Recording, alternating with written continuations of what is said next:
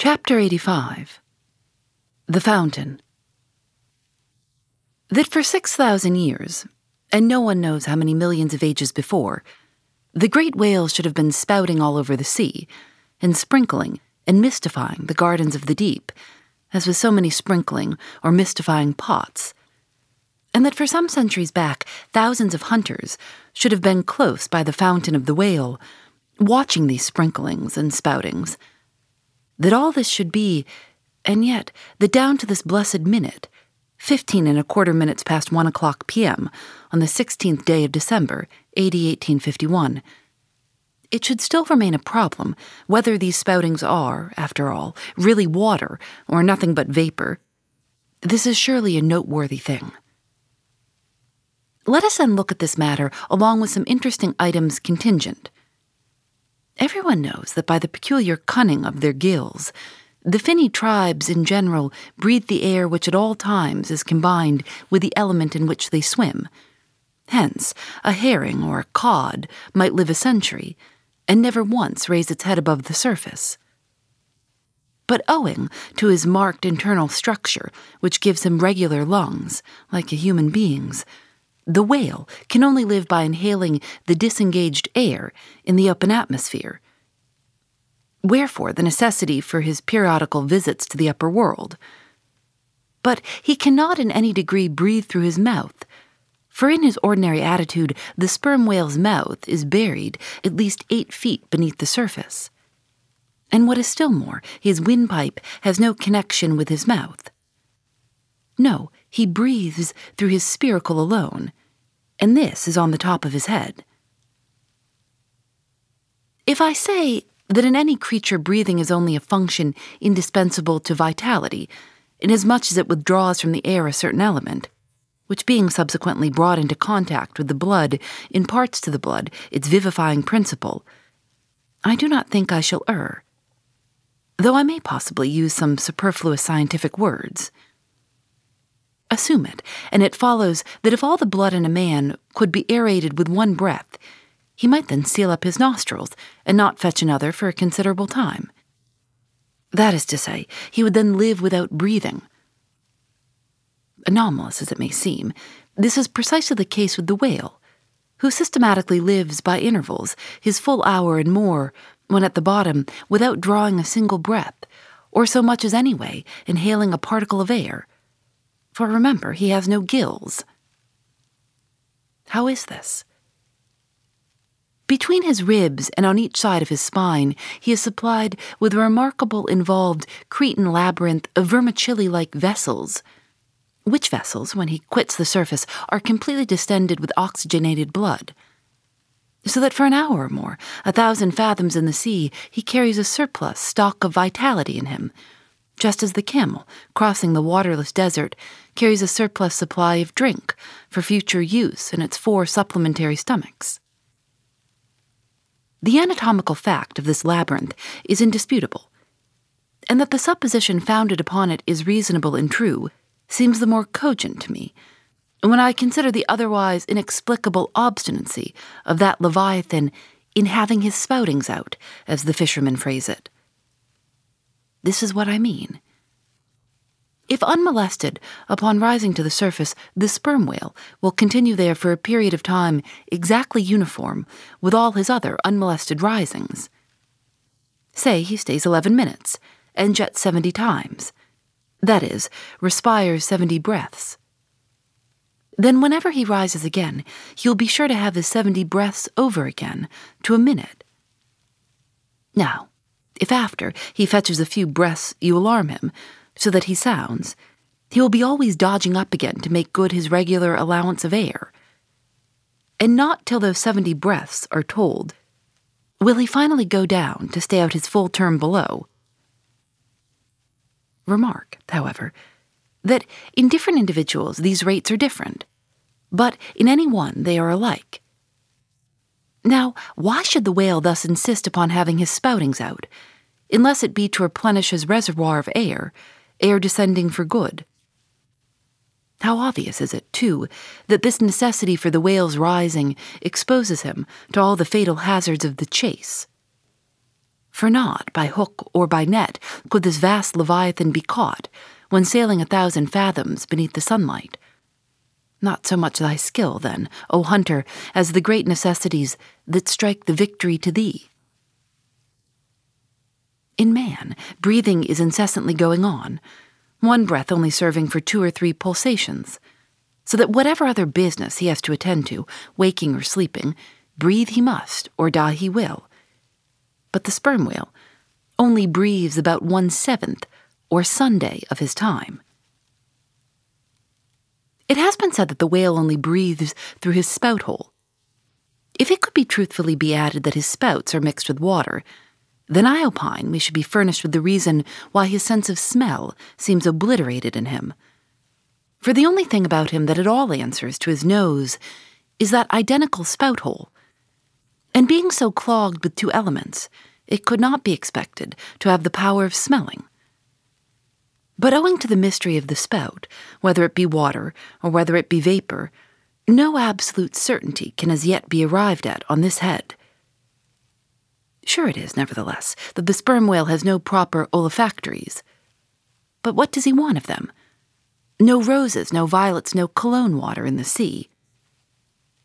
Furthermore, as his windpipe solely opens into the tube of his spouting canal, and as that long canal, like the Grand Erie Canal, is furnished with a sort of locks that open and shut for the downward retention of air or the upward exclusion of water, therefore the whale has no voice, unless you insult him by saying that when he so strangely rumbles, he talks through his nose. But then again, what has the whale to say? Seldom have I known any profound being that had anything to say to this world unless forced to stammer out something by way of getting a living. Oh, happy that the world is such an excellent listener. Now, the spouting canal of the sperm whale, chiefly intended as it is for the conveyance of air, and for several feet laid along horizontally just beneath the upper surface of his head, and a little to one side, this curious canal is very much like a gas pipe laid down in a city on one side of a street. But the question returns whether this gas pipe is also a water pipe. In other words, whether the spout of the sperm whale is the mere vapor of the exhaled breath, or whether that exhaled breath is mixed with water taken in at the mouth and discharged through the spiracle. It is certain that the mouth indirectly communicates with the spouting canal, but it cannot be proved that this is for the purpose of discharging water through the spiracle, because the greatest necessity for so doing would seem to be when in feeding he accidentally takes in water. But the sperm whale's food is far beneath the surface, and there he cannot spout even if he would. Besides, if you regard him very closely, and time him with your watch, you will find that when unmolested, there is an undeviating rhyme between the periods of his jets and the ordinary periods of respiration. But why pester one with all this reasoning on the subject? Speak out. You have seen him spout. Then declare what the spout is. Can you not tell water from air? My dear sir, in this world it is not so easy to settle these plain things. I have ever found your plain things the naughtiest of all. And as for this whale spout, you might almost stand in it, and yet be undecided as to what it is precisely. The central body of it is hidden in the snowy sparkling mist enveloping it. And how can you certainly tell whether any water falls from it, when always, when you are close enough to a whale to get a close view of his spout, he is in a prodigious commotion, the water cascading all around him? And if at such times you should think that you really perceived drops of moisture in the spout, how do you know that they are not merely condensed from its vapor? Or how do you know that they are not those identical drops superficially lodged in the spout hole fissure, which is countersunk into the summit of the whale's head? For even when tranquilly swimming through the midday sea in a calm, with his elevated hump, sun-dried as a dromedary's in the desert, even then, the whale always carries a small basin of water on his head, as under a blazing sun you will sometimes see a cavity in a rock filled up with rain. nor is it at all prudent for the hunter to be over-curious, touching the precise nature of the whale spout. It will not do for him to be peering into it and putting his face in it.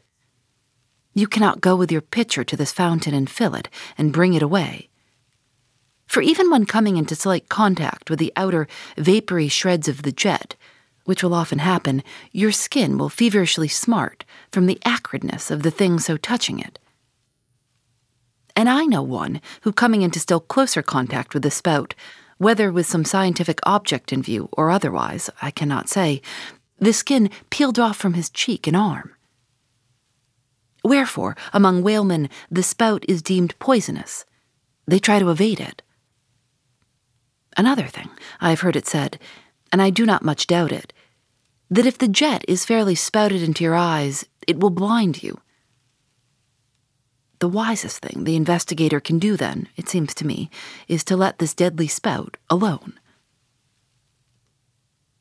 Still, we can hypothesize, even if we cannot prove and establish. My hypothesis is this, that the spout is nothing but mist. And besides other reasons, to this conclusion I am impelled by considerations touching the great inherent dignity and sublimity of the sperm whale. I account him no common shallow being, inasmuch as it is an undisputed fact that he is never found on soundings or near shores. All other whales sometimes are. He is both ponderous and profound, and I am convinced that from the heads of all ponderous, profound beings, such as Plato, Pyrrho, the devil, Jupiter, Dante, and so on, there always goes up a certain semi-visible steam, while in the act of thinking deep thoughts. While composing a little treatise on eternity, I had the curiosity to place a mirror before me, and ere long saw reflected there a curious involved worming and undulation in the atmosphere over my head. The invariable moisture of my hair, while plunged in deep thought, after 6 cups of hot tea in my thin shingled attic of an August noon, this seems an additional argument for the above supposition. And how nobly it raises our conceit of the mighty misty monster, to behold him solemnly sailing through a calm, tropical sea, his vast, mild head overhung by a canopy of vapor, engendered by his incommunicable contemplations, and that vapor, as you will sometimes see it, glorified by a rainbow, as if heaven itself had put its seal upon his thoughts. For, do you see, rainbows do not visit the clear air, they only irradiate vapor. And so, through all the thick mists of the dim doubts in my mind, divine intuitions now and then shoot, enkindling my fog with a heavenly ray. And for this I thank God.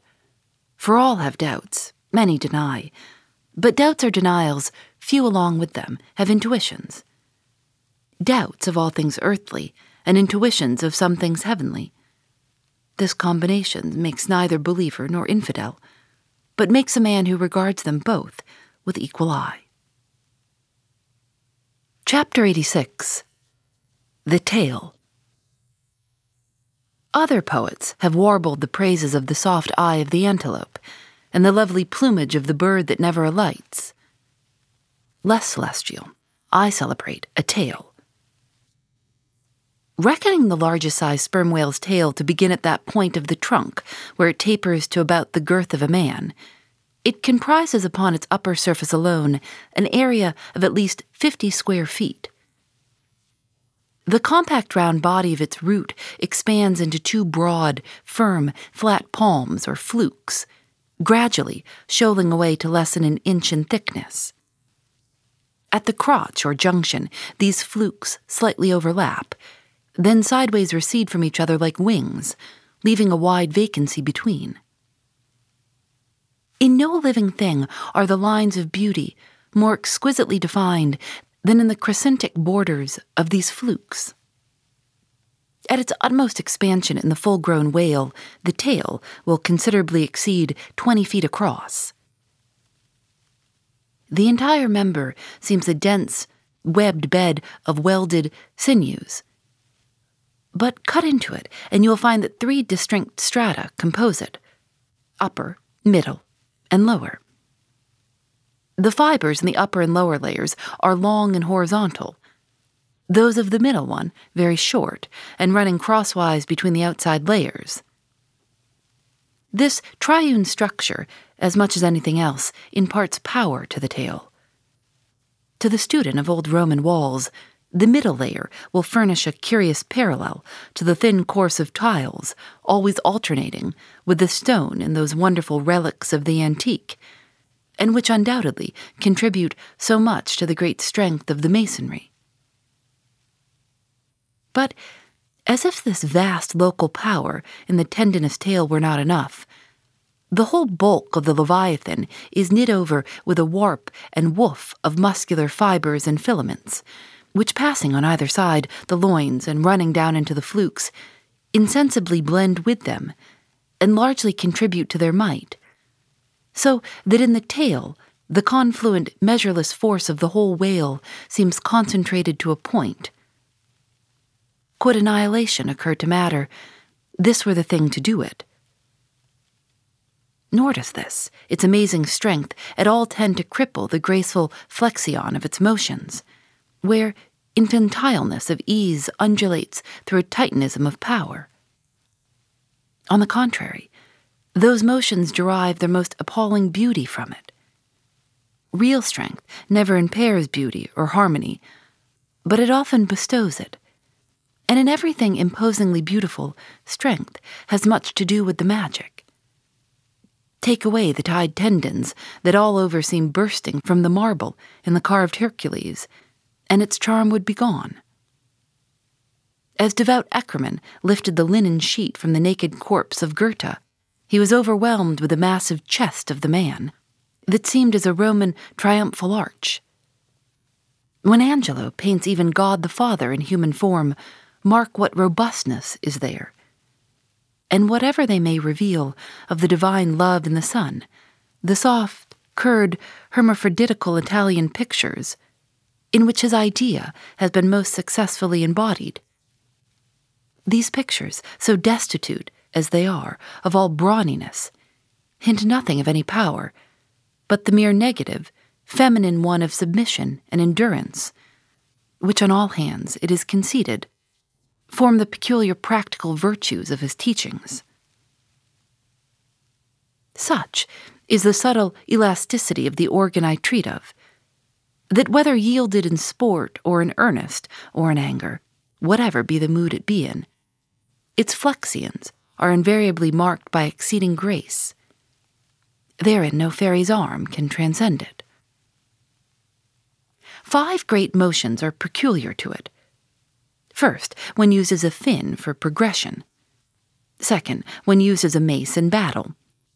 Third, in sweeping. Fourth, in lobtailing.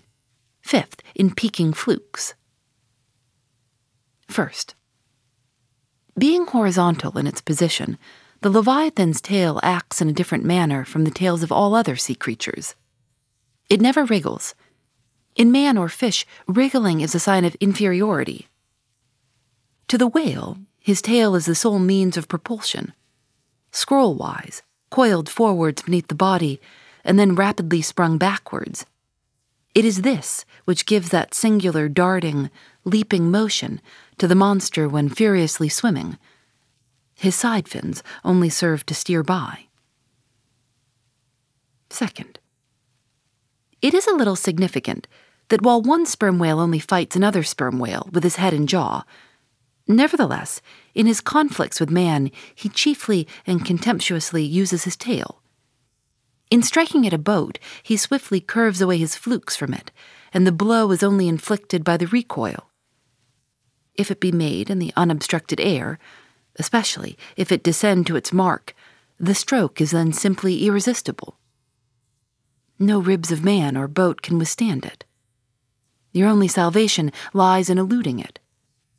But if it comes sideways through the opposing water, then partly owing to the light buoyancy of the whaleboat and the elasticity of its materials, a cracked rib or a dashed plank or two, a sort of stitch in the side, is generally the most serious result. These submerged side blows are so often received in the fishery that they are counted mere child's play. Someone strips off a frock, and the hole is stopped.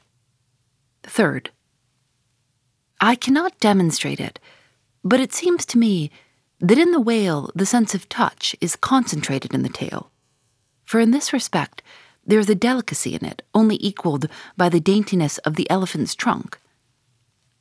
This delicacy is chiefly evinced in the action of sweeping, when in maidenly gentleness the whale, with a certain soft slowness, moves his immense flukes from side to side upon the surface of the sea. And if he feel but a sailor's whisker, woe to that sailor, whiskers and all. What tenderness there is in that preliminary touch. Had this tale any prehensile power, I should straightway bethink me of Darmanati's elephant, that so frequented the flower market, and with low salutations presented nosegays to damsels, and then caressed their zones. On more accounts than one, a pity it is that the whale does not possess this prehensile virtue in his tail. For I have heard of yet another elephant, that when wounded in the fight, curved round his trunk, and extracted the dart. Fourth, stealing unawares upon the whale in the fancied security of the middle of solitary seas, you find him unbent from the vast corpulence of his dignity, and kitten-like he plays on the ocean as if it were a hearth. But still you see his power in his play. The broad palms of his tail are flirted high into the air, then smiting the surface, the thunderous concussion resounds for miles. You would almost think a great gun had been discharged, and if you notice the light wreath of vapor from the spiracle at his other extremity, you would think that that was the smoke from the touch-hole. Fifth, as in the ordinary floating posture of the Leviathan, the flukes lie considerably below the level of his back. They are then completely out of sight beneath the surface. But when he is about to plunge into the deeps, his entire flukes, with at least 30 feet of his body, are tossed erect in the air, and so remain vibrating a moment, till they downwards shoot out of view.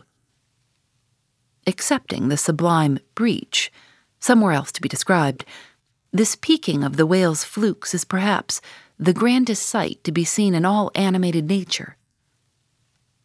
Out of the bottomless profundities, the gigantic tail seems spasmodically snatching at the highest heaven. So in dreams have I seen majestic Satan thrusting forth his tormented colossal claw from the flame Baltic of hell.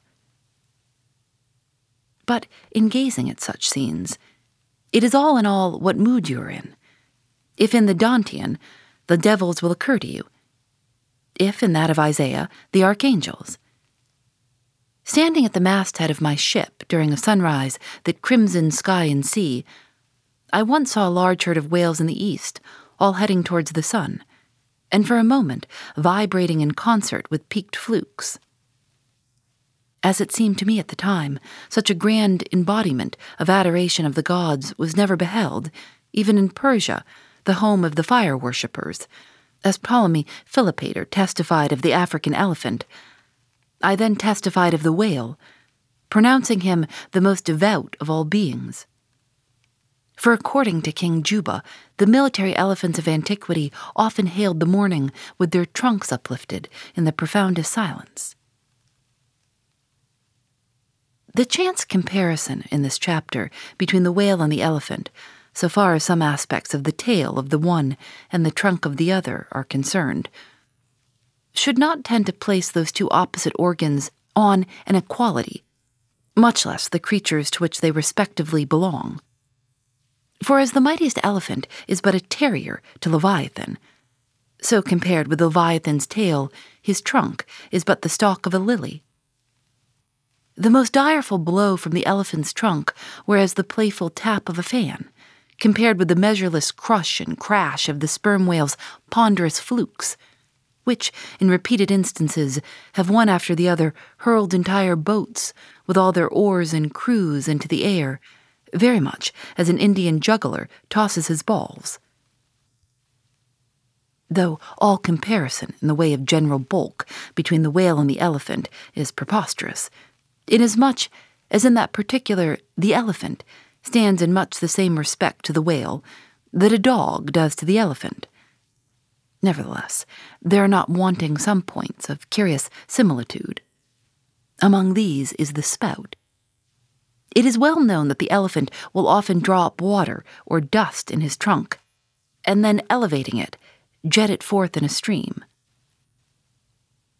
The more I consider this mighty tale, the more do I deplore my inability to express it. At times there are gestures in it which, though they would well grace the hand of man, remain wholly inexplicable. In an extensive herd, so remarkable, occasionally are these mystic gestures, that I have heard hunters who have declared them akin to Freemason signs and symbols. That the whale, indeed, by these methods intelligently conversed with the world. Nor are there wanting other motions of the whale in his general body, full of strangeness and unaccountable to his most experienced assailant. Dissect him how I may, then, I but go skin deep. I know him not, and never will. But if I know not even the tail of this whale, how understand his head? Much more, how comprehend his face, when face he has none? Thou shalt see my back parts, my tail, he seems to say, but my face shall not be seen. But I cannot completely make out his back parts, and hint what he will about his face. I say again, he has no face. Phoebe Reads a Mystery is recorded in the studios of North Carolina Public Radio, WUNC.